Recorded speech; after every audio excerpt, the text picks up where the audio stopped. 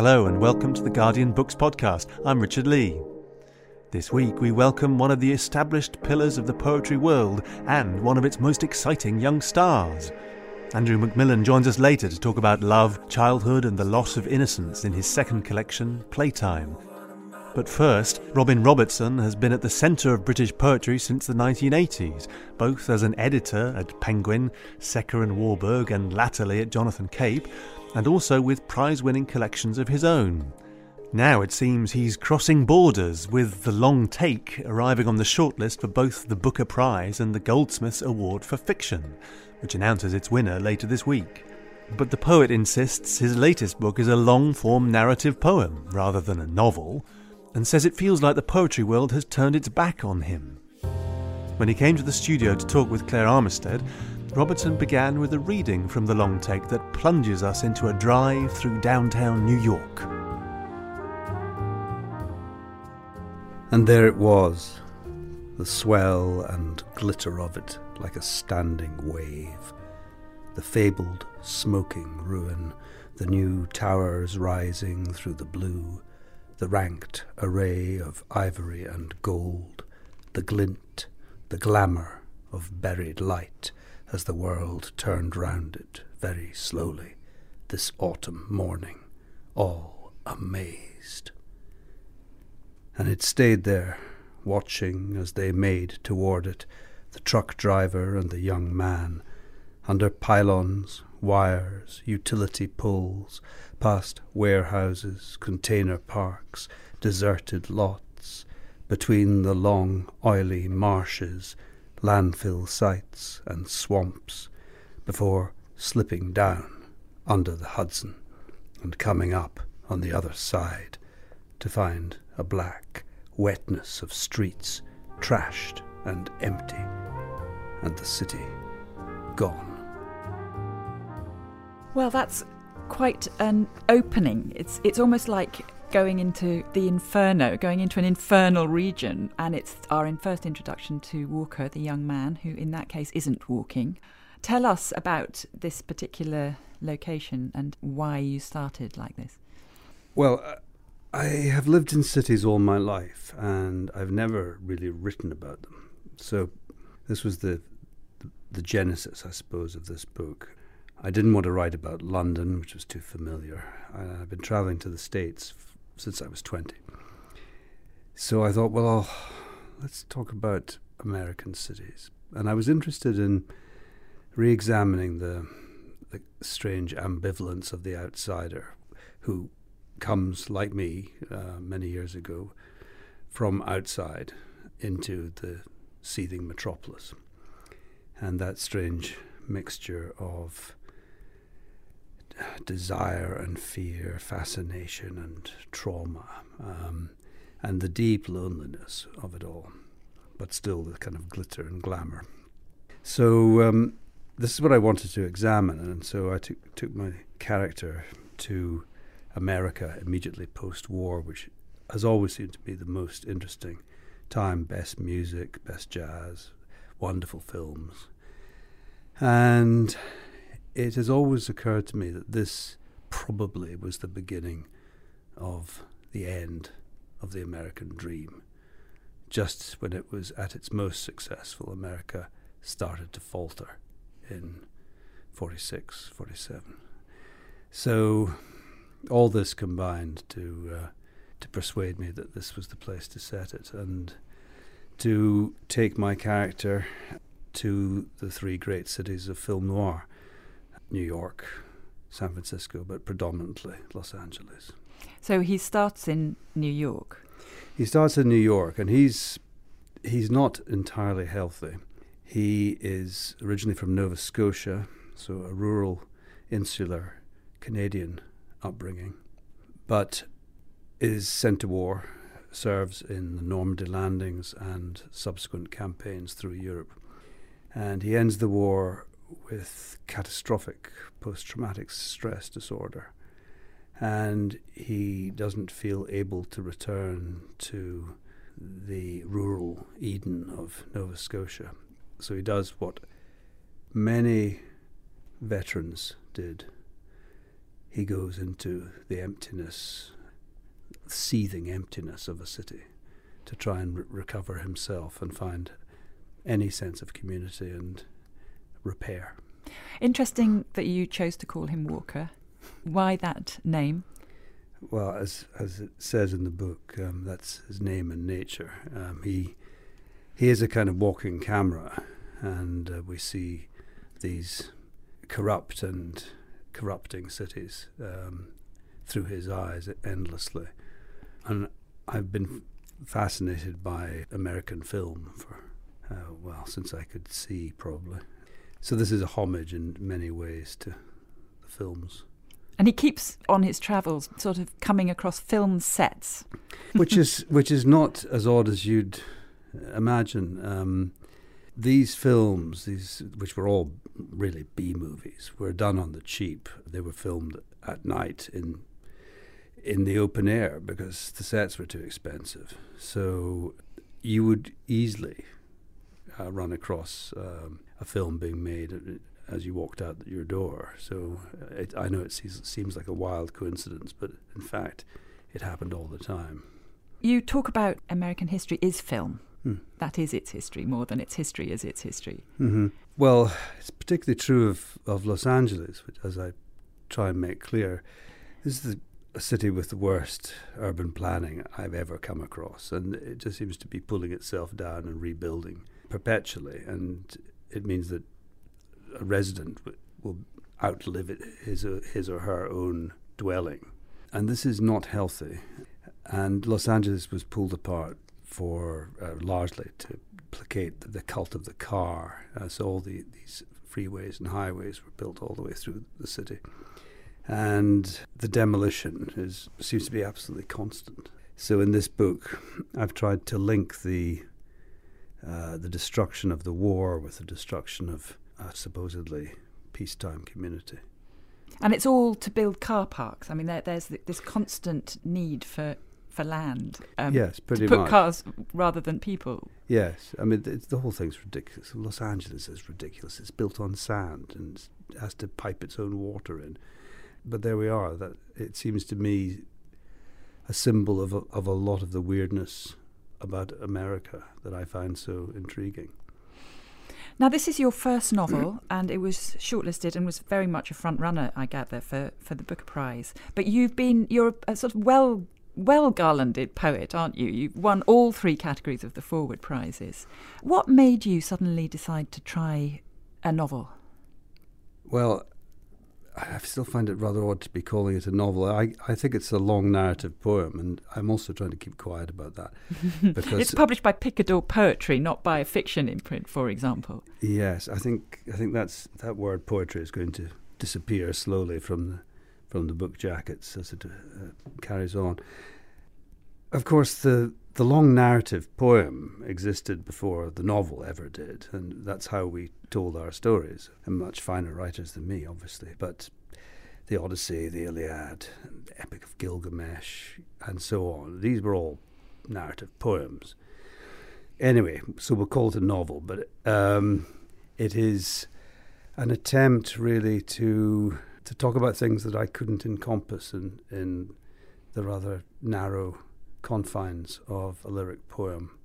I have written narratives before, but wanted to go and move on to a bigger canvas and try and examine certain things that I hadn't before.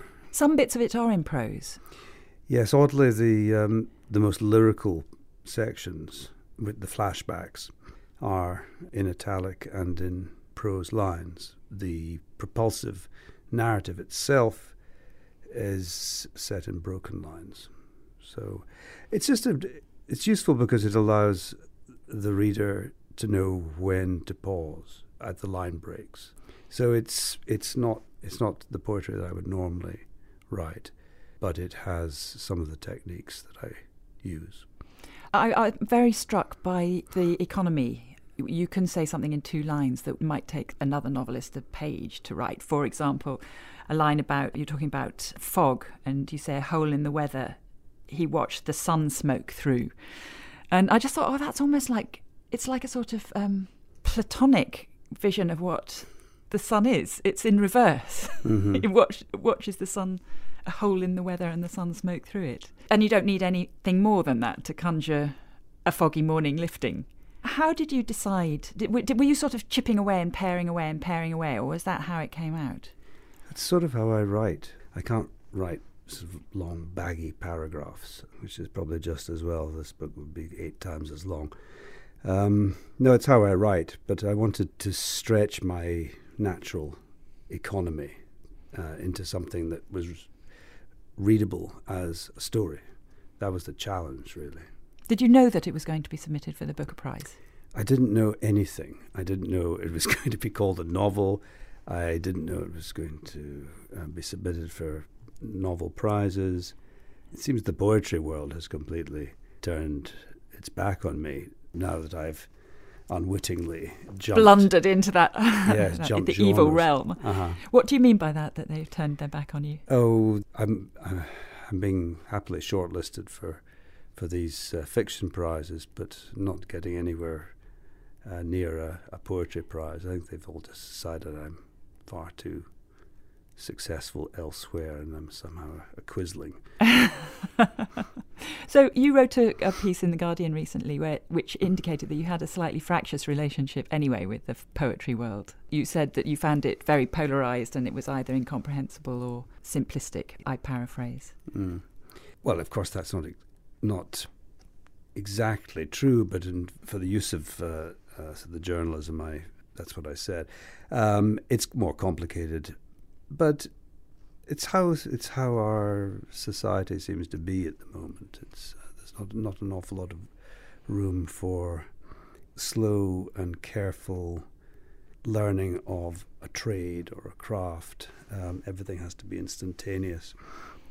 Everybody has a voice, everybody has a platform, everybody is validated somehow by that, and the usual channels are now regarded as elitist in some way because somebody else is standing over the flow of information or creativity. And it's all rather bewildering to me because generally the people who are there making decisions about content, as we now have to call it, are people who actually have a lot of experience and know what they're talking about.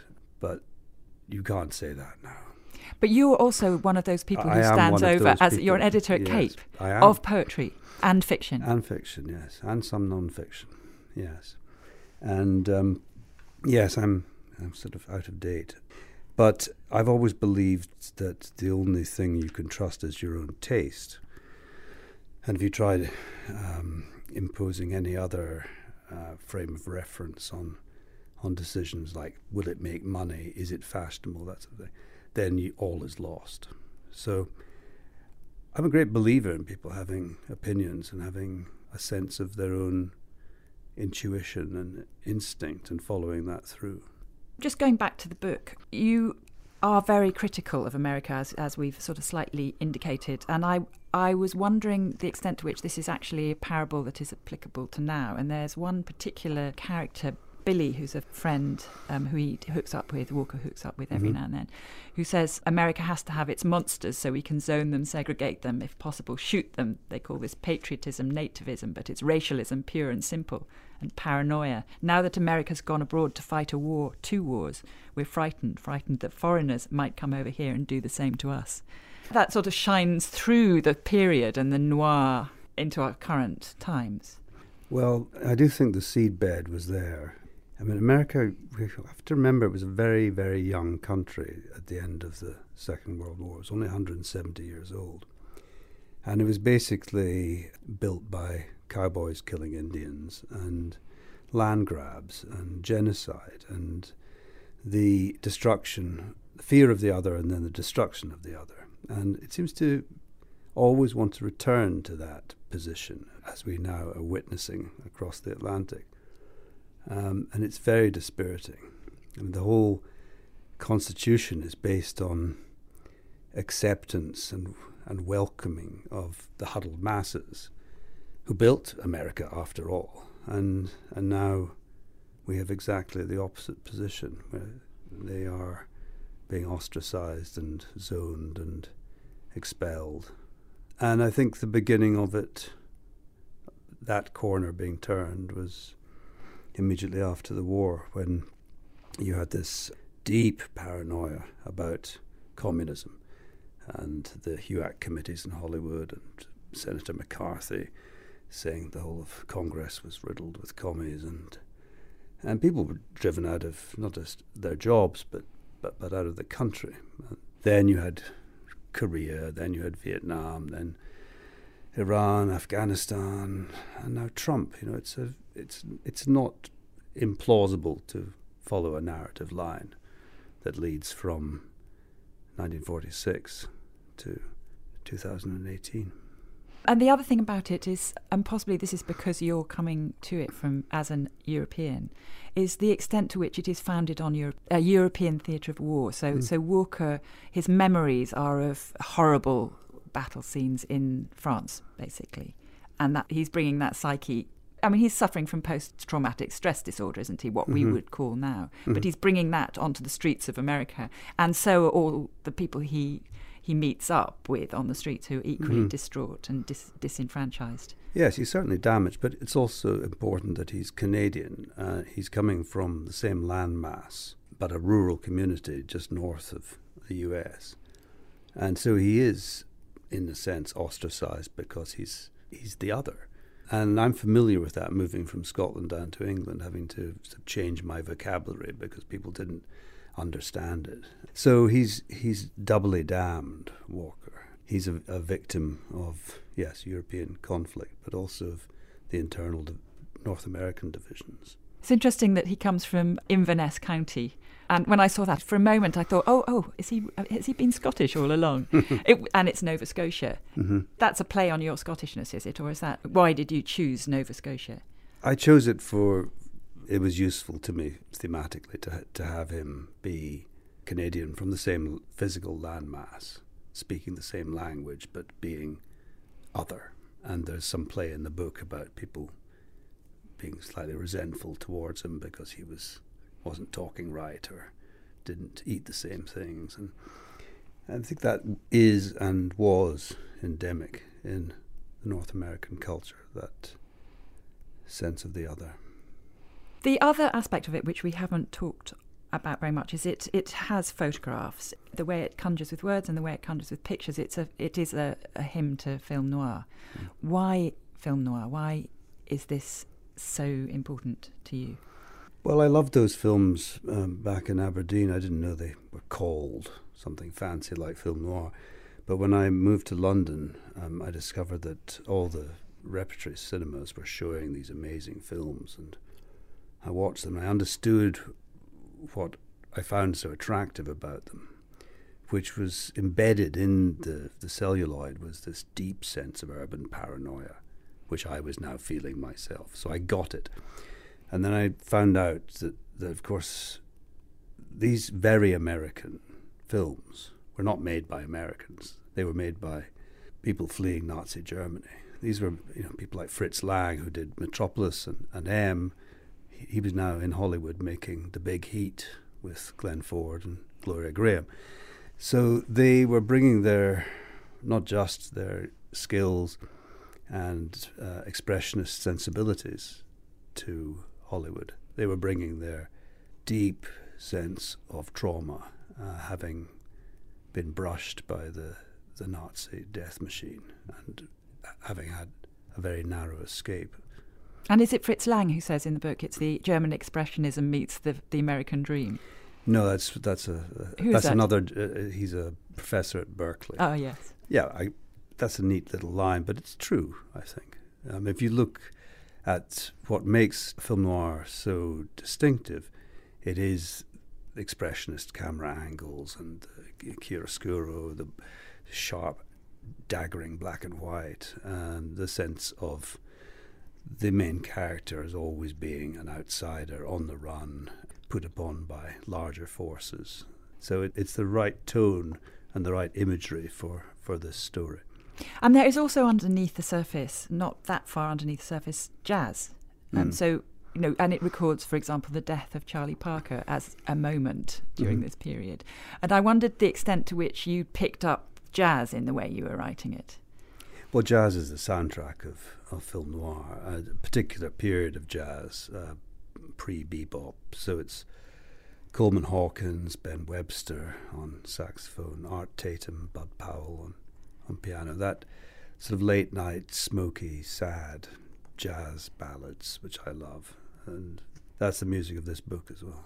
It's a beautiful book. It's really nicely designed. The front cover I'm just looking at now, and it's a picture of a bridge with tunnels and just a lone man standing on the edge of the pavement.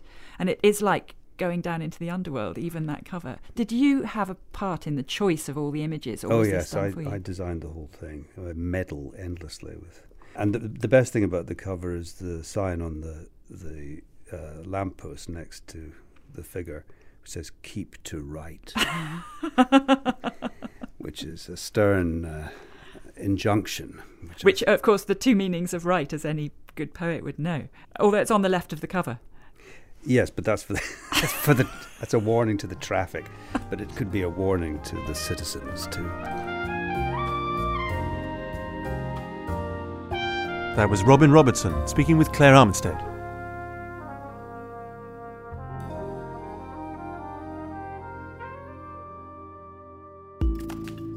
Today in Focus is a new Guardian podcast that brings you closer to our journalism by getting behind the news every weekday. You'll join me, Anushka Astana, talking to people at the centre of the big stories impacting our world. We'll use personal perspectives and expert analysis to put you at the heart of what matters. Listen to Today in Focus and subscribe on Apple Podcasts, Spotify, or wherever you choose to listen. When Andrew McMillan won the Guardian First Book Award in 2015, as long-term listeners to this podcast will recall, the first person he thanked was his editor, Robin Robertson. I can still remember his frank astonishment on the night. Thank you very much.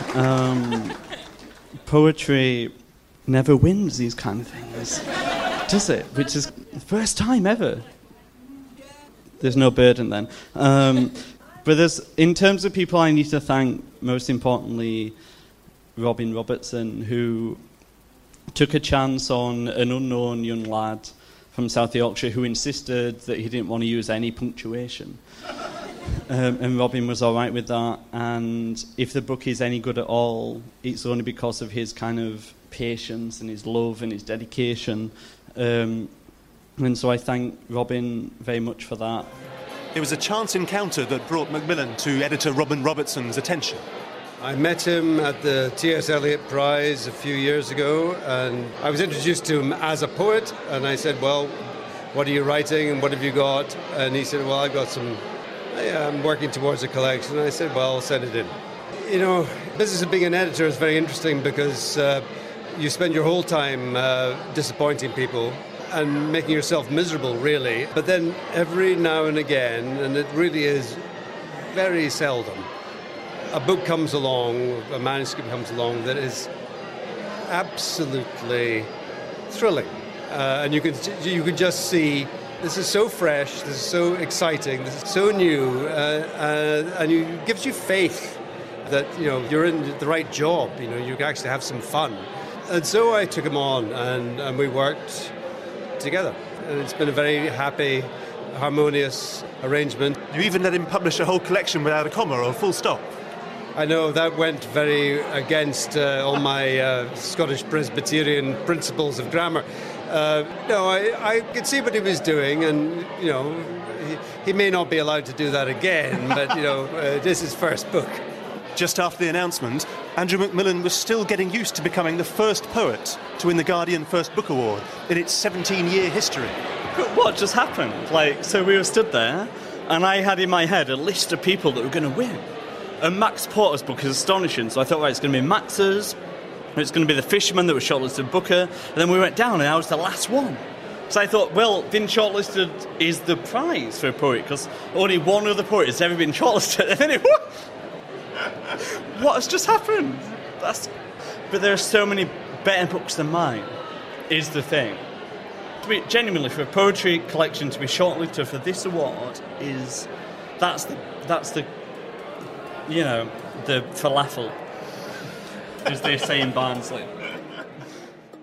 It seems that Barnsley prevailed once more in the battle over punctuation, as his second collection, Playtime, continues in the same comma-free style as his first, building on the achingly intimate boldness of his debut to explore the mysteries of growing up. When he came to the studio to speak with our chief culture writer, Charlotte Higgins, she began by asking him how he remembers the night he won. I mean, I can't really remember it because I'd had rather a lot of free champagne before that award was announced, and then as soon as they announced it, I was kind of carried off to do the podcast, and so it exists as a kind of memento to just how drunk I was that night. A monument to joy and drunkenness. Absolutely. Well, we're speaking in the morning this morning. Neither of us has had anything to drink, so neither of us has any excuses. But congratulations on the publication of your second collection, Andrew, Playtime. Before we even open the covers of this beautiful book, I want to ask you about the cover and the title. The cover has got two little figurines on it. Can you describe them and tell me what they are and why they're on the cover of your book? Yep, so we've got these kind of two little porcelain figurines, one that's a kind of little sailor boy and one that's a little kind of footballer, I guess. And I liked them because they look at once both quite creepy but also quite innocent. And I've had them in my study for a long time. My grandma gave me them a long, long time ago, just kind of pulled them out of a kind of china cabinet one day and said, "Oh, have these." And so I kind of carried them around with me for a long, long time. And then when I was thinking about what would kind of fit with a lot of the themes of the book, I just kind of caught those out the corner of my eye in my study and took a photo of them on my phone and sent them down to Jonathan Cape, and they were like, "Yes, that's perfect. Let's use those." So I had to take them down and hand them over to my editor in a sock in a restaurant so as not to damage them because they're quite fragile. And what about the title Playtime? I like one-word titles. For some reason, I think aesthetically they work really well. But I liked with Playtime this idea, again, of something that was quite innocent, of just kind of kids playing out during a break in school, but also something that perhaps would sound slightly more sexual as well. So that idea of play as something sexual, and so a kind of, not a double entendre, but something that would suggest that kind of innocence, again, something that's beginning to shift into something slightly more sexual or slightly more aware of itself. Because the collection as a whole, or certainly the early part of the collection, deals with or seems to deal with this extraordinary period in one's life when you're teetering on the brink between childhood and adolescence. And even though you're much younger than me and you're a man, Andrew, it totally brought back those slightly queasy memories of being that kind of uncertain, peripubescent child at school. When everything is uncertain, the body suddenly becomes this undiscovered territory, and there's so much kind of shame and embarrassment afoot. I wondered if you could read one of the poems that deal with that kind of subject, Andrew. I thought maybe Things Said in the Changing Room. Absolutely. Things Said in the Changing Room. I don't still carry them on my shoulders. I think probably they're rested somewhere in the scoop of my clavicle. The time a teacher shamed my obese body as I pulled my shirt over my head, or the time a new young supply teacher seemed to look at me with pity, as though my body was someone else's misbehaving child. So each time I'd take myself to the edge of the tiled square, away from splintered benches, the whole thing no bigger than a modest corner shop, and full of my classmates. The two types of bodies boys that age have, the flabby, baggy ones, the skin a shirt draped over them they're trying to grow into, or the ones thin as Bunsen flame, who seemed embarrassed by their own fragility, all waiting for the body to exert itself over its own boundaries. Some boys knew how to make a performance of their size.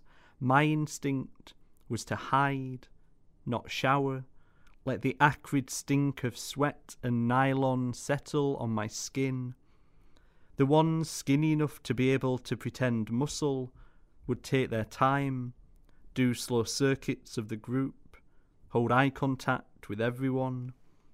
Over half of them have children now, where before I'd think of them undressing for their wives, now I'm kept awake by thoughts of them as fathers, what they're thinking as they bath their sons, how they will tell them the stories of their bodies, what soft curves they've built to hide the minor injuries of marriage, which parts have grown slower, which parts of them ache as they lift their boy out. Thank you, Andrew. That is really beautiful. But this is also childhood, early adolescence, seen from the perspective of memory and adulthood. Could you tell us a bit more about how these poems that deal with this material came about? Yeah, I think in many ways it was about trying to go back to a time when I didn't have a language for what was happening to me or my body, and then retrospectively both at once trying to put a language from a kind of more adult position back onto that, but also imagine what that language would have been like if I'd have had it at that age. And so it's not just kind of looking back and trying to impose a kind of adult narrative on something, but really just kind of look back and try and somehow write into that discomfort and uncertainty that I was feeling. I think particularly when I was kind of coming to terms with the fact that I was gay, the first time I even kind of understood that word or heard that word was when someone in school said it to me as a kind of insult. And I knew that I wasn't like these kind of other kids in school. I knew that I kind of felt something different, but I didn't have a language to articulate what that was. And so now looking back, I realised I probably knew when I was 7 or 8 years old, but I didn't have a language to explain that. And so a lot of these poems are about taking what I've got now, I guess, and moving backwards and saying, what would it look like to re-articulate or reconsider or just sit in the awkwardness of these moments, not to resolve them, just to stay in them for a while. I remember the first time I read any of your poems, which was when I read Physical. It reminded me very strongly of the experience of first reading Stag's Leap by Sharon Olds, because for me there was the shock of, oh, I didn't think you could write poems about this kind of material. Like really moments that have to do with shame, the body, bodily functions, in her case, kind of periods and the menopause and, not stuff that traditionally has been regarded as safe territory for poetry with a capital P. It's kind of carving out new territory for poetry, part of your practice, or, is that a conscious thing, or what's going on with finding this material about the body, so intimately about the body? Stag's Leap was a massive permission giver for me, and that was such an important book for me, I think, when I first read it.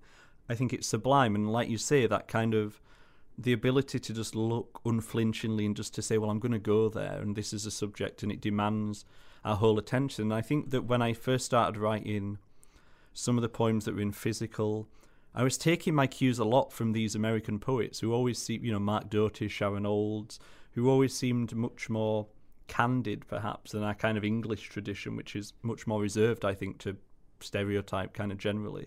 But there was something in once I decided that I was going to write about the body, that I always hated those films where, like, a couple would be just about to kiss, and then it'd kind of the camera would flip to a curtain flapping, and then it would cut back to them having a cigarette afterwards.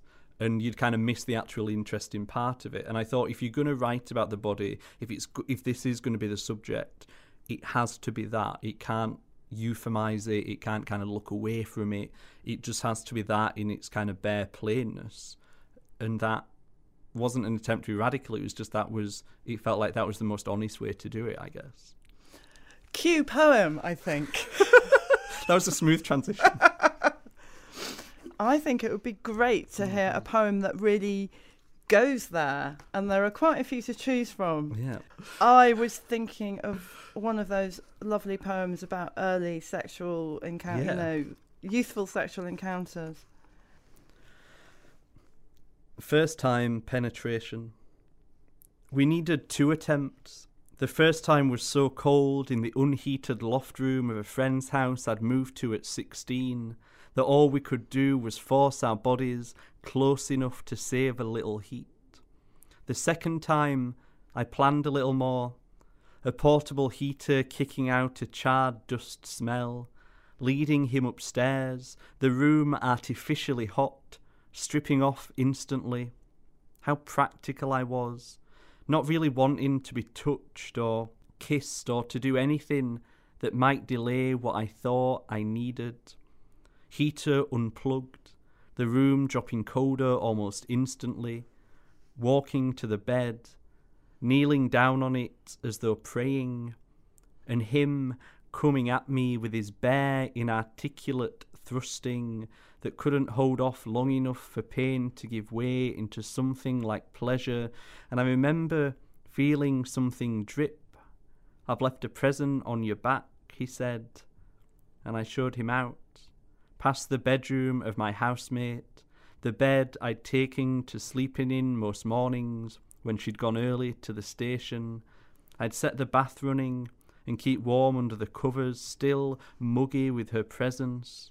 One time I fell asleep, woke to water coming through the ceiling, as though the sky had slipped inside the house, and I just lay there, not moving, thinking there was nothing to be done but wait for it to pass through the different layers of the house, hope it might dry out, might still be standing afterwards. Thank you. It's one of my favourites, actually. The way that where that poem moves to, where it travels to, I think is absolutely extraordinary. This image of the water flooding through the house, this kind of mysterious and very profound image. Can we talk about the pronoun I in your poems? Yeah. I mean, there's a confessional quality to them, but, it's not like you just sort of reworking your teenage diaries. How far can we confuse the I of the poems with Andrew McMillan sitting here? I mean, there's a real mixture, I think, in this book. I realised when I was putting together this one that actually physical, in many ways, is quite general. It's often looking at the body, but it's quite a generalised body. Whereas in this one, and so the poem that I just read out, First Time Penetration, is just kind of, it's all literally true. But there's part of the timeline, I guess, has been shifted or it needs to be adjusted in order to make it a poem. I like that Sharon Olds idea of things being apparently personal. There are poems in here that are entirely made up, that kind of never happened. There are poems in here that are verbatim, just true. There are poems in here where the setting or the timeline or the order in which things happened had to be moved about to make it make sense as a poem. And so in many ways, I guess, I hope that it doesn't matter too much whether the I of them is true in that sense. It's just that in the same way that if I was writing about the landscape, I would show a tree and it's not that the tree is important, it's just that that tree can show something about a wider sense of the beauty of nature or something like that. And I guess with poems like this that appear confessional, it's just showing something of the self or something that appears true because that's the thing that might say something bigger about intimacy or about love or about loss, which hopefully is what kind of takes it out of just being a kind of like a reworked teenage diary, that it's not just kind of a splurge, but it's showing something because it says something about something else. And just sometimes that involves putting on the line quite candid stuff about the self.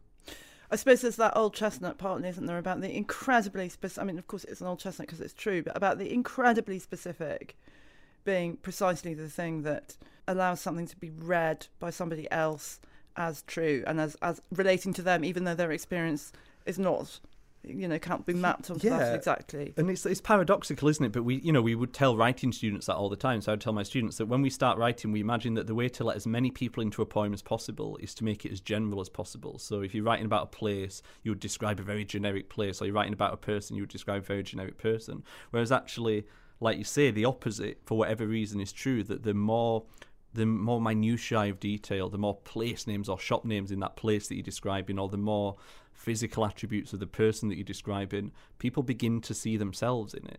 People begin to be able to see themselves or their lives in it in a way that I don't know why that is true, but that appears to happen. I'm interested in the quality of shame. It seems to me there is a certain amount of shame in the poems. I mean, shame remembered, if not experienced, thank goodness not experienced now. But I remember an artist once saying to me that he felt that his work was truly successful if he felt slightly a sense of embarrassment about it almost. I wonder if, some of the material is so kind of personal, it's so intimate. Is that something that rings a bell? Maybe shame and embarrassment are actually different things. That's rather ill put, but Does that ring any kind of bell? I mean, I think certainly for me, if I've written a poem that I know I wouldn't want to show my mum, then I know I'm kind of onto something, because that means it's made me uncomfortable. And I think certainly any good writing, which is not to say this is or isn't, but any kind of good writing or any good poetry has to make the writer of it feel uncomfortable as they're doing it. And that doesn't have to be subject-wise. That could just be I'm writing in a different form that I'm used to or something like that. But there has to be a sense of discomfort. What I've always liked about poetry, both in physical and in Playtime, was that it seemed to me the poem was a place of redemption. That actually some of this stuff that you might not feel great about that happened in your past, or the fact that you might not feel great about your own body, but the idea that that somehow becomes worthy of poetry, or the fact that it can be crafted into a poem, means somehow that it can be redeemed. But then during the writing of it, that just involved, certainly for this one, just sitting in very uncomfortable places for quite long periods of time to try and reconjure that, but with a purpose to try and redeem it, or make something not beautiful, but make something kind of better than it had been, I guess. I suppose that would lead me to ask about your process of making a poem. So sometimes they never arrive fully formed. I'm not one of those poets that can just sit and go, I'm going to write a poem about this and it'll be 20 lines long and it'll end like this. And I think if I was, it'd probably be easier somehow. And I've kind of never really sat down with kind of big projects in mind, so kind of book-length projects or big ideas that I kind of want to do. It's oftentimes waiting for a line to arrive, or a thought or a memory from wherever it is they arrive from, and either scribbling that down, or more and more often, as I think I've got more confident, carrying it around in my head and beginning to write it in my head, or beginning to just turn over why I'm interested in that. And I think one of the things I really learned from Mark Doty, who we mentioned earlier, was just staying with the poem for longer than it seems like you should. Because say like we were saying with First Time Penetration, it ends somewhere with this kind of flooding house, utterly kind of different to where it started off, and that I don't think that can be manufactured, or I'm not smart enough to manufacture that. It has to come just from sitting in it and seeing where the poem goes. So oftentimes I just kind of sit and not free write, but we'll just sit and keep writing. When it feels like it's got as far as it can go, just stay with it for a bit longer and kind of push it a bit further. But I mean, I write very slowly. I don't write every day. I try and do something connected to poetry every day, which is mainly reading it rather than writing it. But more often than not now, I'm just kind of carrying it around in my head and then kind of tipping it out onto the page. So I can write first drafts now quite quickly, but only because I've kind of carried them around for a bit. And then the editing. And then the editing, which my poems always need editing. I'm really lucky that Robin Robertson at Cape is a very involved editor, and so I've got a good relationship where I can send works in progress, and also he can kind of help polish things up towards the end as well. So I've got a kind of really good relationship there. Oftentimes with my editing, both of myself and other people, kind of my students and things like that, it's that about 3/4 of the way through the poem, there's the line that, oh, that's actually what the poem's about. So you've been writing a different poem in your own head, so you've been trying to end it a certain way, whereas actually halfway through, 3/4 of the way through, there's kind of this mini revelation in the poem. You go, oh no, that's what it's about. So if it's about that, then it can't end like that. It needs to end a kind of different way.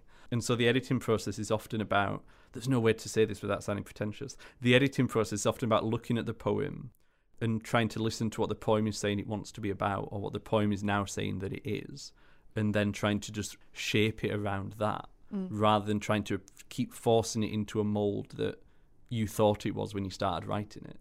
And tell me about form. Where are you in relation to form? What's your interest in form? I mean, I guess on a general level, it would be, a lot of what I write would be called free verse. Most of it is controlled by syllabics, which shouldn't be really apparent to the reader, but most lines will have a kind of syllabic pattern, which I think just gives them a certain tightness. So I think if you're abandoning kind of rigid traditional form or rigid rhyme, there still has to be something that says to the reader, don't worry, I'm in control. And that might just be as simple as a certain number of lines per stanza. But for me, kind of when it was kind of a process of getting rid of all punctuation and capital letters apart from proper nouns as well, there are now 3 spaces for a comma, 6 spaces for a full stop, and oftentimes just a syllabic pattern where I will write the first couple of lines of a poem and it might be 11-9 or it might be 10-9 or whatever, and I'll just almost set myself the challenge and go, right, that's the that's the form of this poem. Now it's going to go 10-9, 10-9. Some of that gets lost slightly in editing when it kind of lines have to be reshaped, but I try and still... I like the idea that you would give something to a reader and they would feel like they were in the hands of someone that was in control, I guess. And clearly you are working within a tradition, and I mean there are some of these poems that relate quite strongly to traditional forms of poem. There's praise poem, for example. Yeah. And there's also Anaphora Penises, a poem that I read out to my partner this morning at breakfast, which I note is a 3-line stanza, and anaphora, as I understand it, would be using a repeated word. In fact, in this poem, it's like the word is not there, but it's understood. As it would be penises repeated, right? Will you read it? I will. It's a great poem. What I now love about this poem being in this book is one of the very early reviews of this book said, "F this guy and his stupid penis poems," which I now like to say and then read this poem. Because some criticism is justified. Anaphora Penises. I disagree with you on this one small point. The time you said of penises, when you've seen one, you've seen them all, I think. You're wrong. Each one is fingerprint unique, each with its own way of being in the world, shy or all bravado or statesmanlike.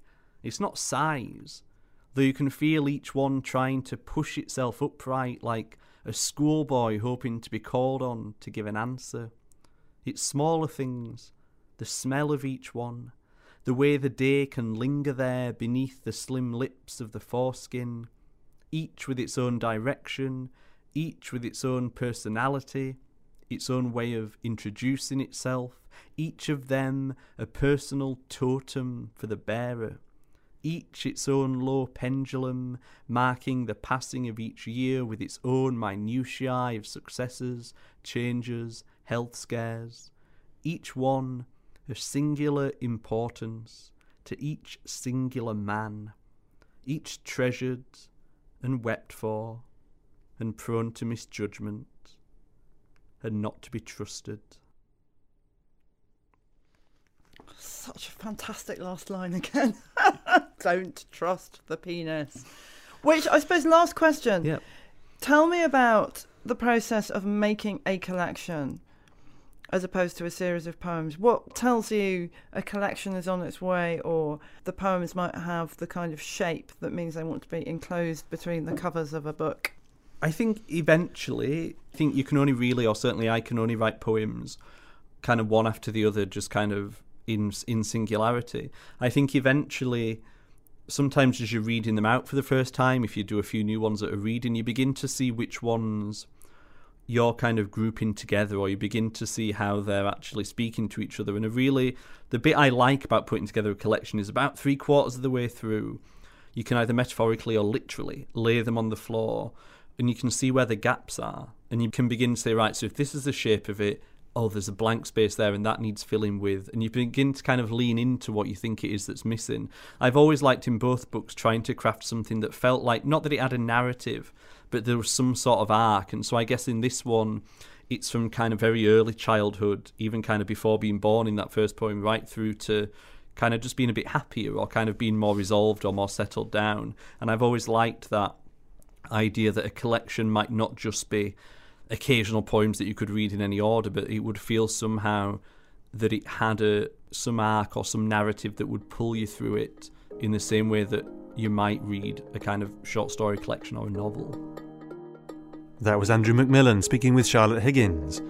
Playtime is published by Jonathan Cape, while Robin Robertson's The Long Take is with Picador in the UK and Knopf in the US. Next week, Sarah Perry and Maria Devana Headley go dark and mythic with their powerful new books, Melmoth and The Mere Wife. Until then, subscribe and review us wherever you get your podcasts, and join in the discussion on Twitter at Guardian Books, or by leaving a comment on the podcast page. But from me, Richard Lee, and our producer, Susanna Tresillian, thanks for listening, and goodbye.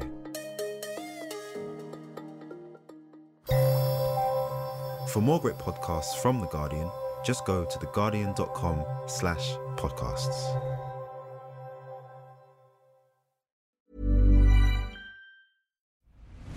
I'm Nick Friedman. I'm Lee Alec Murray. And I'm Leah President. And this is Crunchyroll Presents The Anime Effect. We are a new show breaking down the anime news, views, and shows you care about each and every week. I can't think of a better studio to bring something like this to life. And I agree. We're covering all the classics. If I don't know a lot about Godzilla, which I do, but I'm trying to pretend that I don't right Hold it in. And our current faves. Luffy must have his due.